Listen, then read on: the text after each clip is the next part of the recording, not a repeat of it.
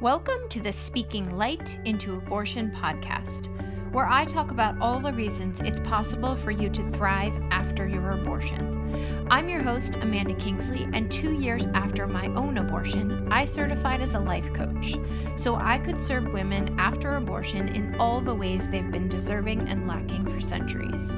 Consider this your launch pad for finding strength and community in yourselves and in each other. Hey listeners, you didn't know we were going to pop in with a bonus this week.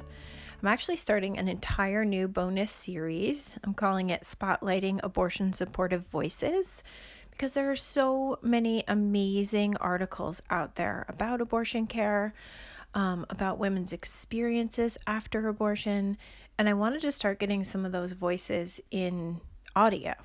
I wanted to start putting some of those words to our listening ears.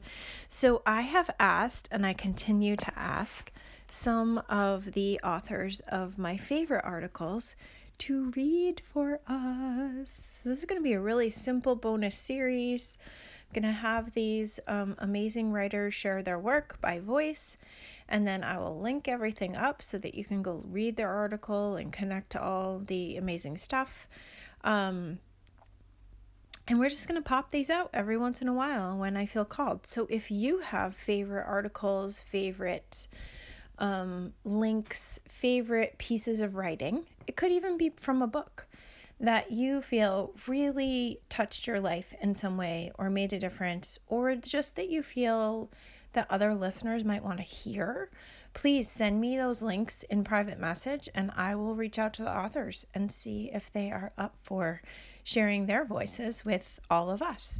There's something really powerful about hearing the writer share his or her work in their own voice. And so I'm super excited to start this bonus series with a piece by Rachel L. Dyer.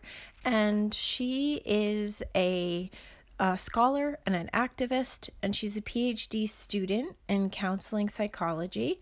She's at the University of Wisconsin-Madison, and you can follow her work on Instagram at ReproScholar, so ReproScholar on Instagram. So you're going to love her voice as much as I do, and you're going to love her wisdom and her words. And I can't think of a better episode to launch this series with. Enjoy. This piece was originally published in Medium. It's titled, Why Support for Abortion Belongs in Your Anti-Racist Practice. In the midst of nationwide uprisings calling for justice after Minneapolis police killed George Floyd, white folks are building up their pro-black, anti-racist practices. Actions against the police killings of black people have taken place in all 50 states, in small towns, and online. Additionally, nearly all of the top best-selling books on Amazon and at Barnes & Noble address anti-racism, while anti-racist Instagram educators are seeing their followings grow, introducing themselves to thousands of new followers. Movements like Showing Up for Racial Justice have been responsive to this hunger to engage in the practice of anti-racism. One movement that has been wholly unresponsive to this hunger for justice is the anti-abortion movement, despite claiming explicit parallels between police violence and abortion care. The movement has used the language of Black Lives Matter in their legislation, warping it to, quote, unborn lives matter, a phrase that endows a fetus with personhood and co-opts the demands of Black people for basic human rights. Abortion clinic staffers and escorts have watched as anti-abortion protesters confront Black abortion patients, throwing phrases like Black Lives Matter at them, according to Vox.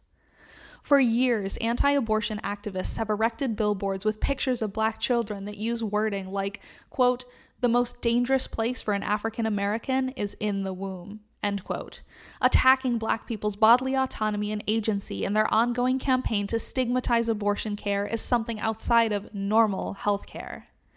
The anti-abortion movement has long portrayed legal abortion as, quote, Black genocide, feigning care for abortion patients and their families. Anti-abortion lawmakers insist that abortion is a conspiracy against Black people. Currently, Black women account for approximately 1/3 of all people who have abortions in the United States, despite accounting for only 13% of the country's population. Although this has been debunked, anti-abortion activists claim that this discrepancy is due to abortion clinics targeting majority Black neighborhoods. In reality, the higher proportions of abortions within the Black community is due to disparities in healthcare access and quality, a rightful distrust of medical and family planning services, and other oppressions impacting the lives and health of Black people. However, a singular focus on preventing abortions in the Black community does little more than perpetuate the oppression of Black reproductive agency, wrote Jill C. Morrison, a Georgetown University law professor, in a 2019 publication of the Yale Journal of Law and Feminism. As Morrison writes, quote, "Enslaved women had no right to exclude others from access to their bodies," end quote, as their reproductive capacity was central to their value as property. Rape by owners and forced breeding was common. Following slavery, Black women were disproportionately targeted for sterilization by eugenics boards until 1979. Morrison argues that the treatment of Black sexuality and reproduction as property continues today through racist, reproductively oppressive policies, such as family caps, the denial of cash benefit assistance to low-income, disproportionately Black families who have additional children, and fetal assault laws, of which Black women account for more than half of those prosecuted, quote, despite evidence that women of all races use illicit substances at equal rates, end quote.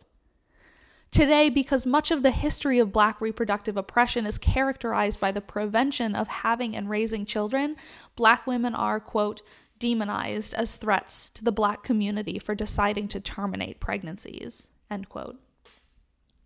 Sociologists Luigi Esposito and Victor Eduardo Romano have suggested that the anti-abortion movement is acting out of benevolent racism, an expression of positive intent toward Black folks that ultimately perpetuates oppression.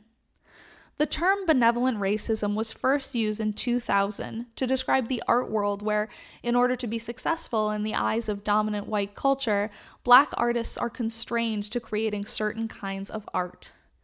As the term's creator, Rashid Araeen, describes benevolent racism this way: "It is not seen as discrimination because it appears not to create a disadvantage." For example, someone enacting benevolent racism might say that policing protects Black people from crime in their own neighborhoods, disregarding the white supremacist history of policing and its impact on the Black community. Policing was designed to harm and oppress Black people, both historically and currently.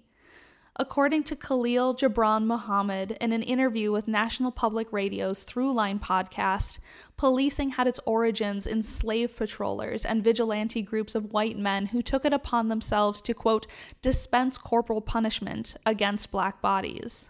And the modern professionalization of policing was built upon assumptions that Black people are inherently criminal. Esposito and Romano wrote that, quote, benevolent racism acknowledges the plight of Black Americans and ostensibly condemns the devaluation of Black lives. However, it does so in ways that further reinforce attitudes and practices that perpetuate racial inequality and Black disenfranchisement. For the anti-abortion movement, their benevolent racism is grounded in the claim that they are preventing abortions to prevent Black genocide, disregarding the history of reproductive oppression and its impact on the Black community. For example, in 2019, Justice Clarence Thomas dissented on the Supreme Court's refusal to reinstate an Indiana law that banned abortion on the basis of sex, disability, and race. Thomas highlighted the percentage of Black women accessing abortion care to claim that access to abortion is a form of eugenics, without any note of Black folks' desire and capacity to make their own reproductive decisions, particularly in light of a history of reproductive oppression. Author Adam Cohen, heavily cited in Thomas's dissent for his writings on eugenics in the United States, rejected Thomas's claims in a statement in The Atlantic. Quote, between eugenic sterilization and abortion lie two critical differences: who is making the decision and why they are making it. In eugenic sterilization, the state decides who may not reproduce and acts with the goal of improving the population. In abortion, a woman decides not to reproduce for personal reasons related to a specific pregnancy." End quote. As Loretta Ross, a founding mother of reproductive justice, wrote in 2011 about fighting against these racist anti-abortion efforts, quote, "Whether Black women were pro-choice or pro-life, we were united in believing that Black women could reasonably decide for ourselves whether to become parents. Freedom is inherent in Black women, and we would let no one limit our liberty." End quote. Abortion care is part of Black reproductive agency. Given the benevolently racist efforts of the anti-abortion movement to perpetuate Black reproductive oppression, those of us building our pro-Black anti-racist practices must act to support abortion and, according to Esposito and Romano, quote, "prevent the transformative potential of the Black Lives Matter movement from being appropriated by reactionary segments of the U.S. society that support, either deliberately or inadvertently, the prevailing status quo." If the anti-abortion movement truly wanted to benefit the Black community, they would do more than call for the end of abortions. As Renee Bracey Sherman, the founder and executive director of We Testify, tweeted, quote, "Anti-abortion folks spend all day calling us murderers, even making billboards demonizing Black women, but can't be bothered to even tweet that the police are the ones killing us on TV. They don't actually care. Anti-abortion activists can't bother listening to actual Black people about what we need and want, only join in to co-opt when it's convenient." End quote. To learn more about how to integrate support for abortion in your pro-Black, anti-racist practice, watch Defending Black Bodies, a reproductive justice town hall, and explore the associated website and hashtag RJ for Black Lives. Thanks for listening, and as always, please consider sharing, rating, and reviewing this podcast. It helps me reach a wider audience and invites more people to thrive after abortion. If you're someone who chose abortion and find yourself struggling, hiding, or wishing you could move beyond your experience, head over to my website and book a free call. We'll talk about how you can start living the life you made your choice for.